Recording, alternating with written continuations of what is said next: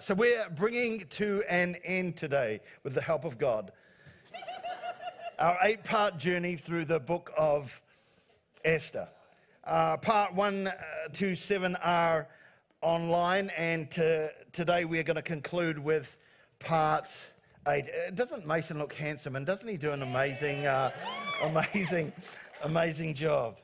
You've just charged me. You got me charged right there. But part 1 through 7 are online, and today we conclude with part 8. And Esther was a brave young Hebrew woman whose heroic acts, as you know, saved her, not only her, but her entire people from death at the hands of a crooked tyrant who we've called Haman the Horrible.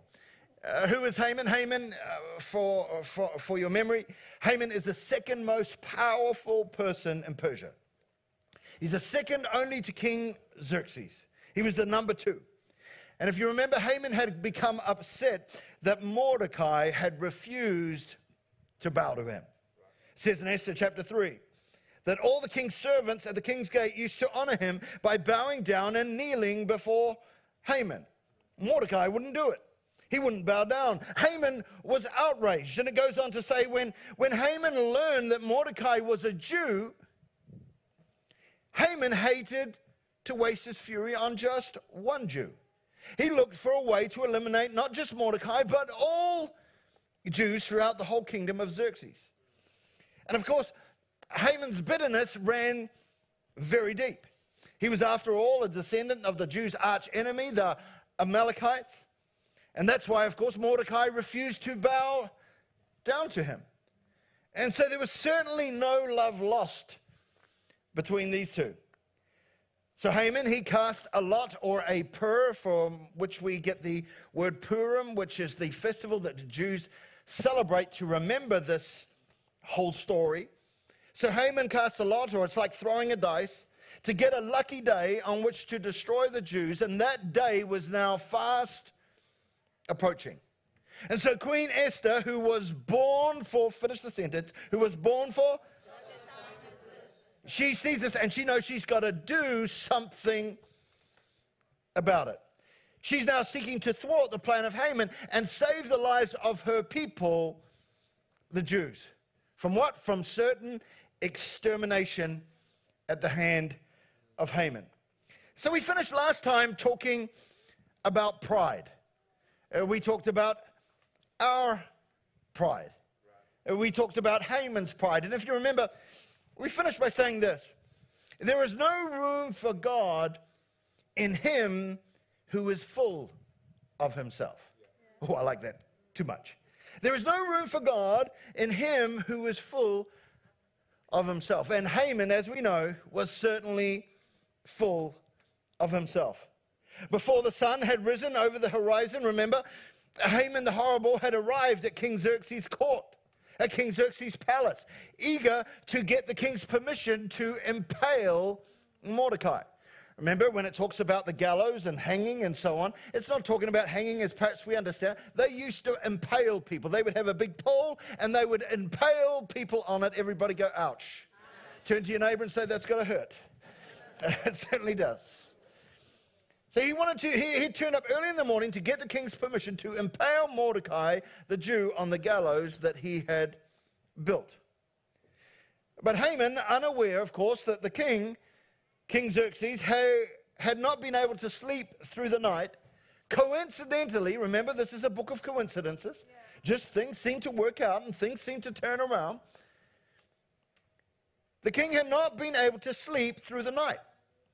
And because of that, he read the history books, that he had them read to him, and he became aware that the very Mordecai that Haman wished to kill had some 9 years earlier saved his life by exposing a plot to assassinate him. And so when Haman entered, the king asked him, what should be done for the man the king delights to honor? And so, of course, Haman, in his arrogance and pride, thought it was him the king was speaking of. Because he thought, I'm awesome. Last night I ate with the king and queen, and I'm invited back tonight. It must be me that the king is talking of. And you know, when I read this story, I love this. Think about it. While Haman was plotting Mordecai's destruction, God was plotting Mordecai's deliverance. I mean, again, well, Haman, you should say it like an American preacher. I think it sounds bad. Wow, Haman, Lord.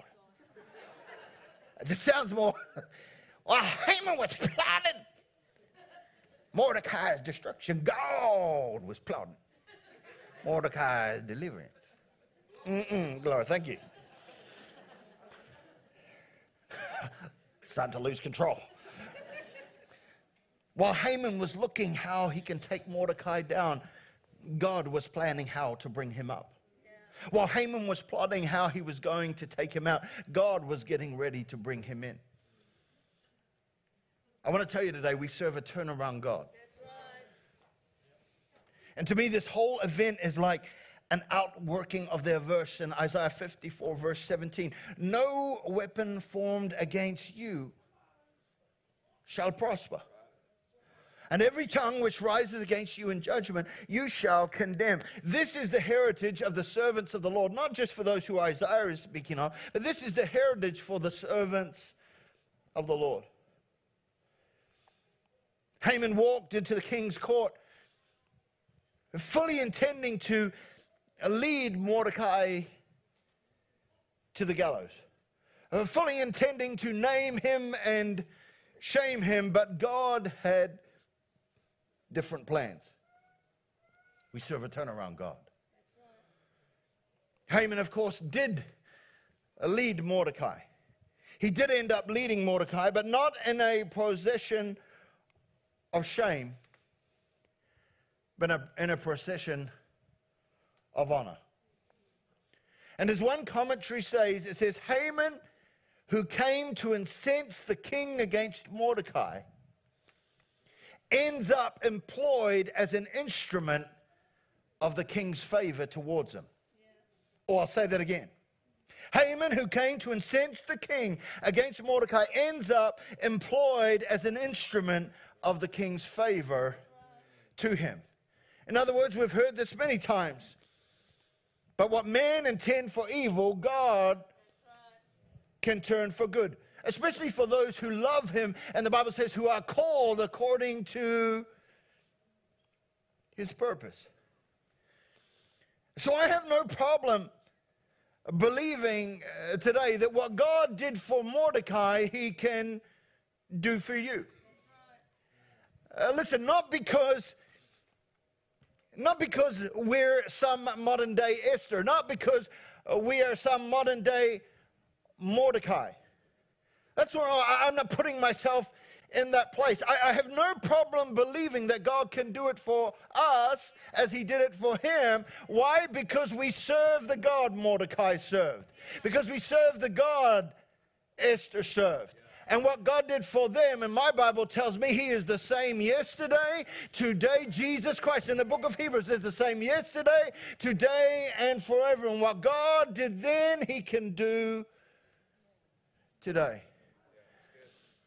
For we serve the God of Mordecai, the God of Abraham, Isaac, and Jacob. We serve a turnaround God.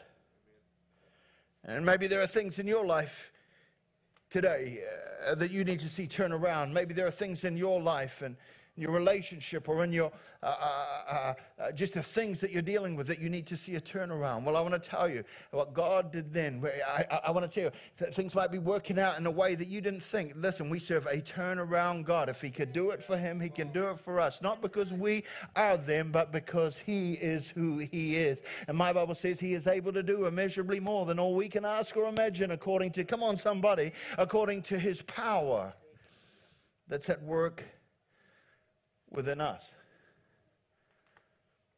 And when the king asked Haman, what should be done for the one the king delights to honor? Haman asked for four things. He asked for four things. He asked for the king's robe, one that he's worn. He asked for the king's horse, one that the king's ridden. He asked for a royal crown.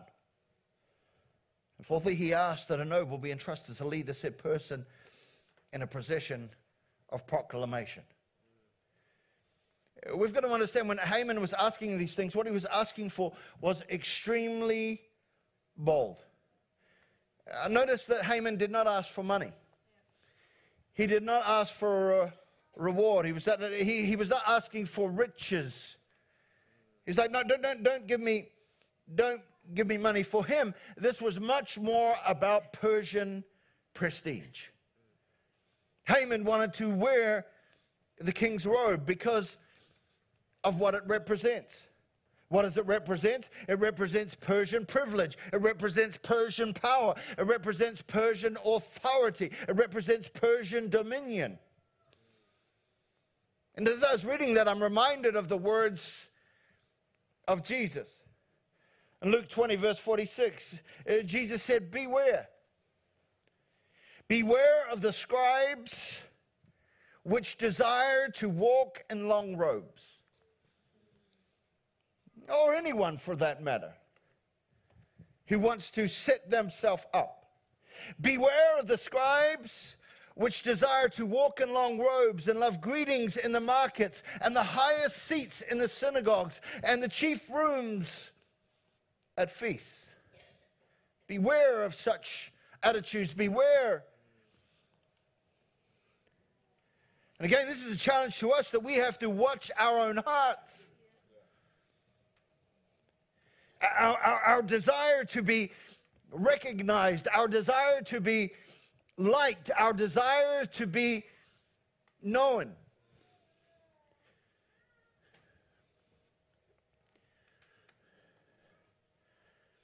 It's so important that we watch our hearts.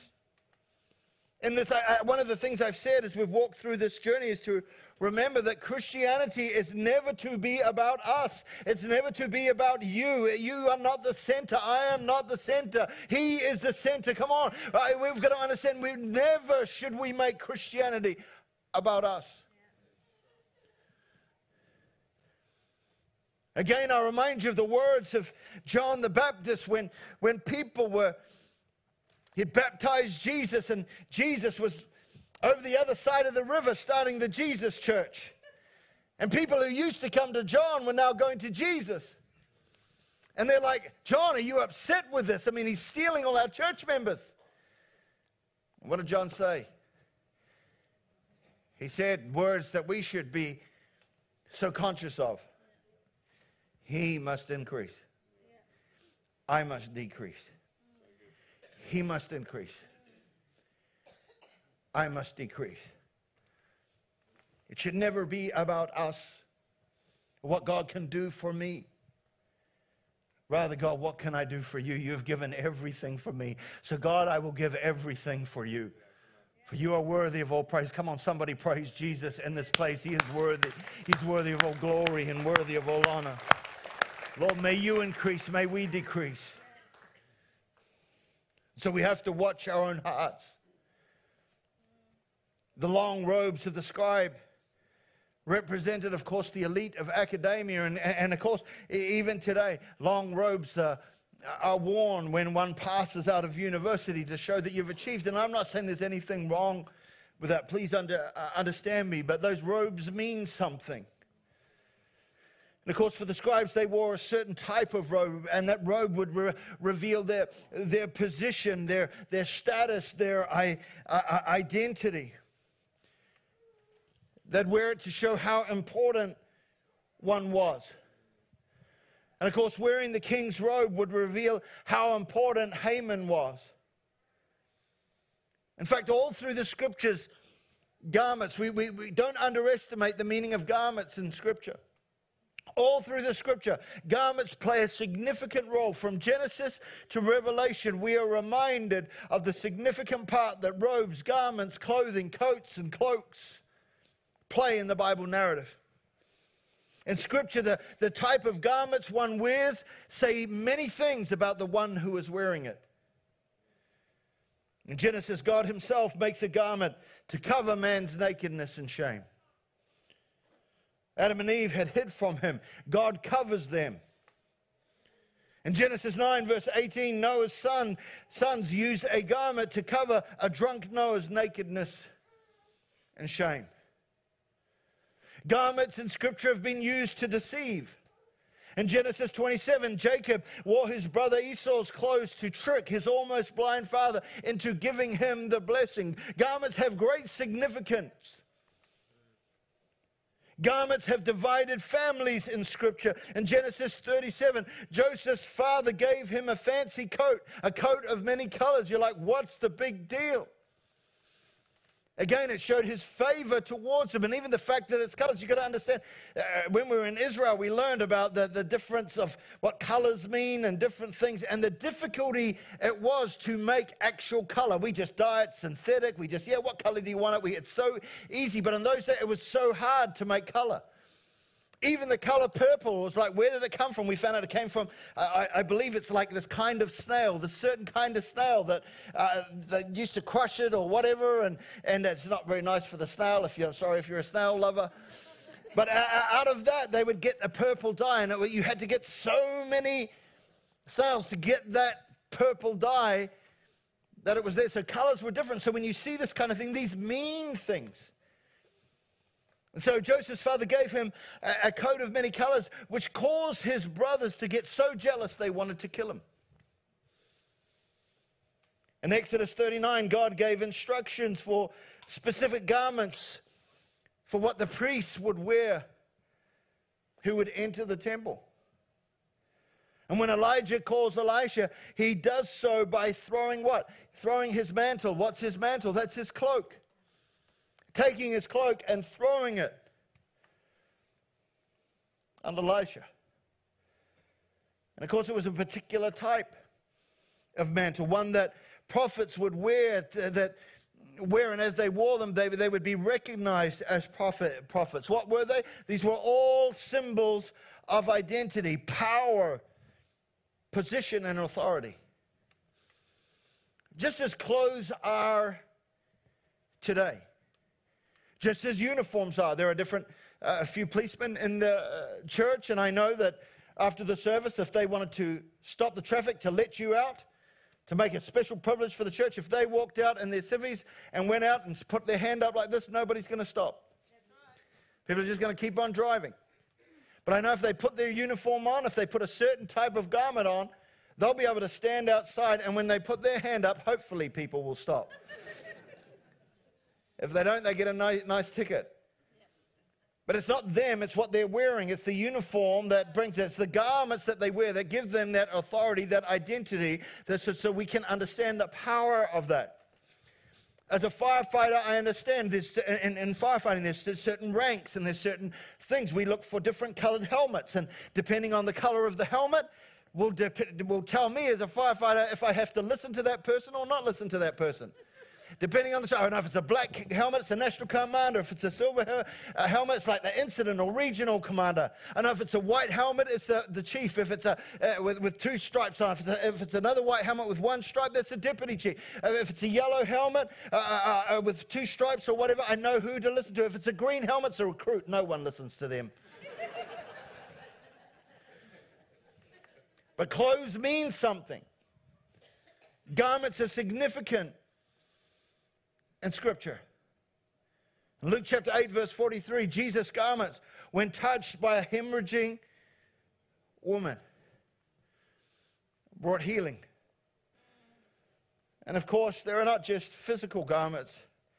In Isaiah 61, verse 3, it says, the garment that God has given us, the garment of praise for the spirit of heaviness. The garment of praise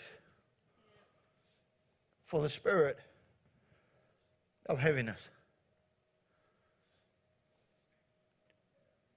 I want to tell you, you might be walking through heavy stuff right now.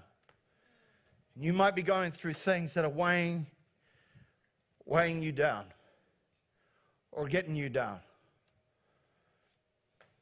But I want to tell you, there's a garment you can put on. About 4 of you. I want to tell you there's a garment you can put on that can break through that heaviness. Haman is told by the king, do all you have said for Mordecai the Jew. do all that you have said for Mordecai the Jew. And as Mordecai ends up being led through the city by Haman, as I read this story, we actually end up with a beautiful picture of God's atoning work for us.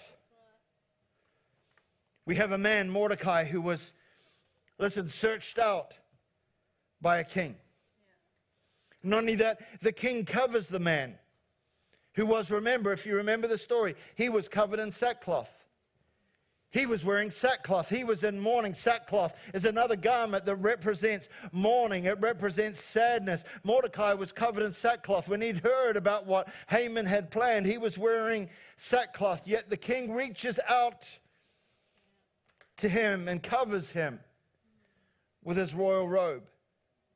What does he do? He gives him beauty for ashes, a garment of praise for the spirit of heaviness. How does this help us for today? Well, the truth is we have a king. Not just a king, but the King of Kings, who allows us, who wear the sackcloth of sin, who deserve nothing. The King of Kings allows us to wear his royal robes of righteousness. They're not our robes. We can never wear them. We fall so far short of the glory of God, but he gives us his robes. We deserve the sackcloth we wear, but God himself gives us, the King of Kings, gives us his robes of righteousness. Not our righteousness. Our righteousness is like a filthy rag before a holy God, yet he gives us, we who do not deserve it, his robe of righteousness. Thank you, Jesus. He takes our ashes and exchanges them with his beauty. He takes our heaviness for a garment of praise. And it's nothing that we have done. This is the beauty. We were searched out by a king, even though we were not looking. My Bible says we did not choose him, but he chose us. And because of that, because of what the king has done, our position in him is secure. Because it's nothing we have done, but everything that God has done. That's what the Bible says. Our lives are hidden. In Colossians 3:3, our lives are hidden with Christ in God. And so I want to say to every one of us today, brothers and sisters, I want to speak to every one of the family of God today, those who are watching online, wherever you are, in whatever country you're in. I want to remind you today to take off your sackcloth. Take off your sackcloth. When Jesus raised Lazarus from the dead, you know it. When Jesus raised Lazarus from the dead, the Bible tells us that as he came out, he was still bound up with his grave clothes. In John 11, verse 44, he was still bound up with the garments of death. And said, he that was dead came forth. Jesus called Lazarus, come forth. And he that was dead came forth, bound hand and foot with grave clothes, the garments of death. And Jesus saith unto him, this is good King James, Jesus saith unto him, loose him and let him go. I want to remind us here today, we, like Lazarus, have been given new life. But I want to tell you, I've been a Christian a long time, I've been a minister a long time. Too many people are still wearing the old grave clothes. Too many people are still bound up in that which God has taken care of. And I want to tell you today, you are not just an old sinner saved by grace, but you are the righteousness of God. He who knew no sin, my favorite scripture. You know, I've said it a million times. He who knew no sin became sin for us, that we might become what? Not just old sinners saved by grace, that we might become the righteousness of God in Christ. Nothing that we have done, but everything that He has done. Jesus told the friends of Lazarus, loose him. Loose him. And sometimes we, like Lazarus, need other people to help us. And I want to help you today and remind you to take off the old and put on the new. It's time to take off fear and put on courage. It's time to take off unforgiveness and put on love. It's time to take off sin and put on His robe of righteousness. It's time to put on His mantle. It's time to remove that sackcloth that weighs you down and wear the garments He has prepared for you. Oh, I hope you got that this morning. We have every opportunity to walk out of this place here today free. Doesn't mean we don't have stuff that will go down and we'll have struggles and everything will go rosy. It's just understanding who we are in Christ and what He has accomplished for us. You're not just an old sinner. You're a new creation. I'm going to close this out quick and wrap this up. After Haman led Mordecai through the streets, when he had finished, he ran home in shame. Of course, the day before he was boasting. Now to this day, he's getting a roasting. His wife Zeresh, she's not helping things. And he's telling his wife and advisors how bad the day went, and they're like, you're doomed. It's over for you, Haman. And before he can do anything else, it's time to go to the queen. The eunuchs knock on the door and say, come on, you must go for dinner right now. And so he goes off to the dinner with the king and the queen, to the banquet in the queen's chambers. And after the banquet, the king asked Esther again, Queen Esther, what is your petition? It will be given to you. What is your request? Even up to half the kingdom, it will be granted.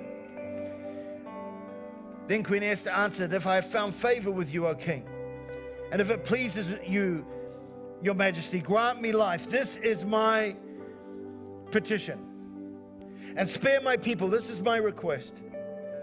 For I and my people have been sold for destruction and slaughter and annihilation. King Xerxes asked Queen Esther, who is he? Where is the man who has dared to do such a thing? Esther said, the adversary and enemy is this vile Haman.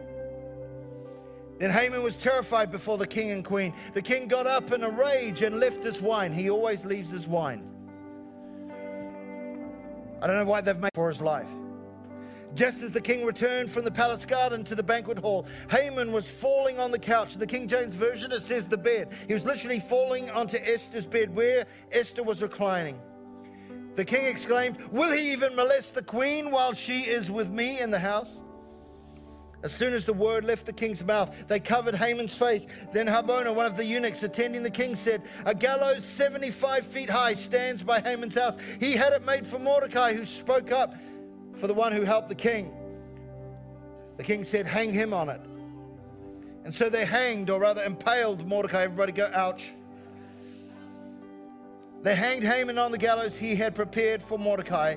Then the king's fury subsided. What happened next? Well, Mordecai was given Haman's position and became the second most powerful man in Persia. I want to tell you, we serve a turnaround God. And they, I'm going to say, lived happily ever after, because I've got to end this series somewhere and I've got to stop it somewhere. And of course, you can read it for yourself, the rest of the story, if you desire. It's not for the faint-hearted, let me tell you. But this deliverance through Esther's bravery saved the Jewish people from certain destruction. And so every year, to this day, the Jewish people remember the deliverance with the Feast of Purim.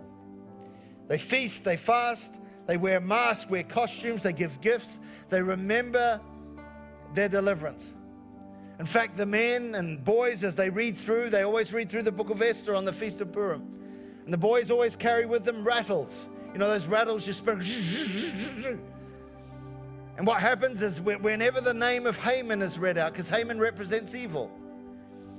And so whenever the name of Haman is read out, before they blot it out, they and the men stamp their feet and they shout whenever the name of Haman, so you can't hear it. And they actually write the name of Haman on the bottom of the soles of their feet in chalk. And so when they stamp it, so his name will be blotted out, for he represents evil. His name will be blotted out from the face of the earth. It says, just a little aside there for you as we come to a close. But what is this book about? Well, many people have said many things. Many Christian people have said many things. But I like what this Jewish person says. One Jewish writer sums it up this way. They say, in this story, there are no outright supernatural miracles, but rather many unrelated circumstantial details that come together to save the Jewish people. And so it is not a story of God's supernatural involvement, like Exodus from Egypt, that involved the 10 plagues, the splitting of the Red Sea, the manna from heaven, the water from the rock.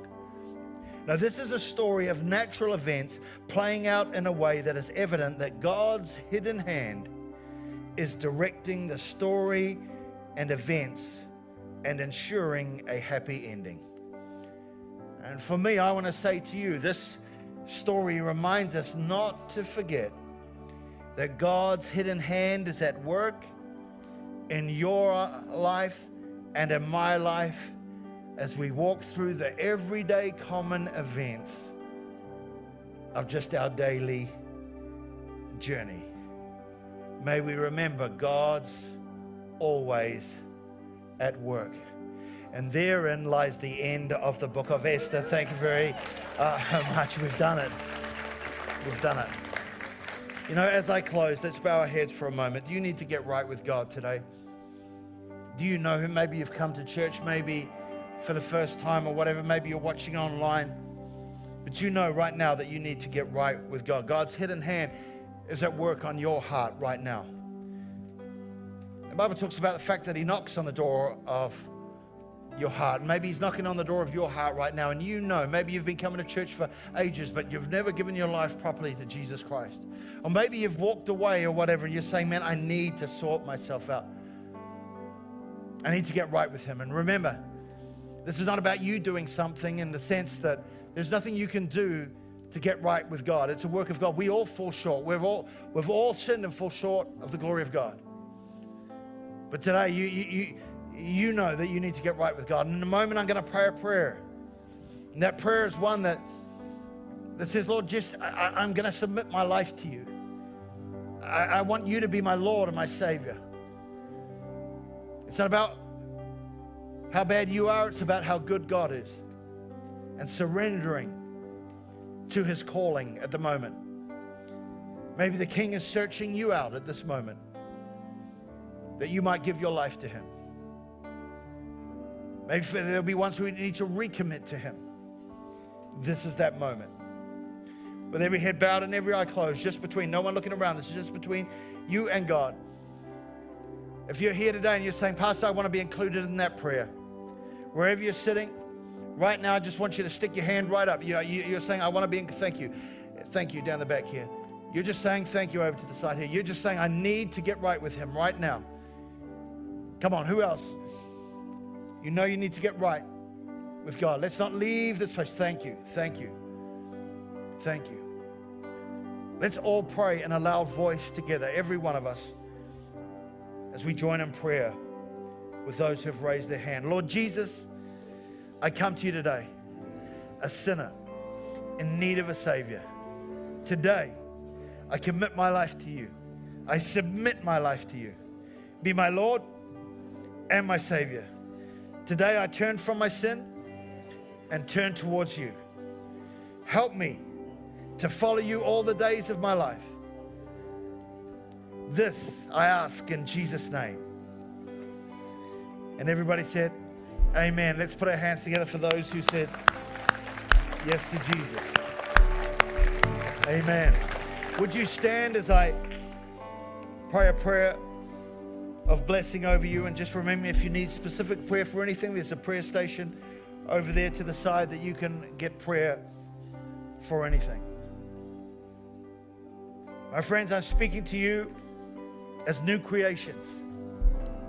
The old is gone, the new has come. God is at work in your life. Receive this blessing right now in Jesus' name. Put your hands out. The Lord bless you and keep you. The Lord make his face shine on you and be gracious to you. The Lord turn his face towards you and give you peace. And everybody said, amen. Let's sing.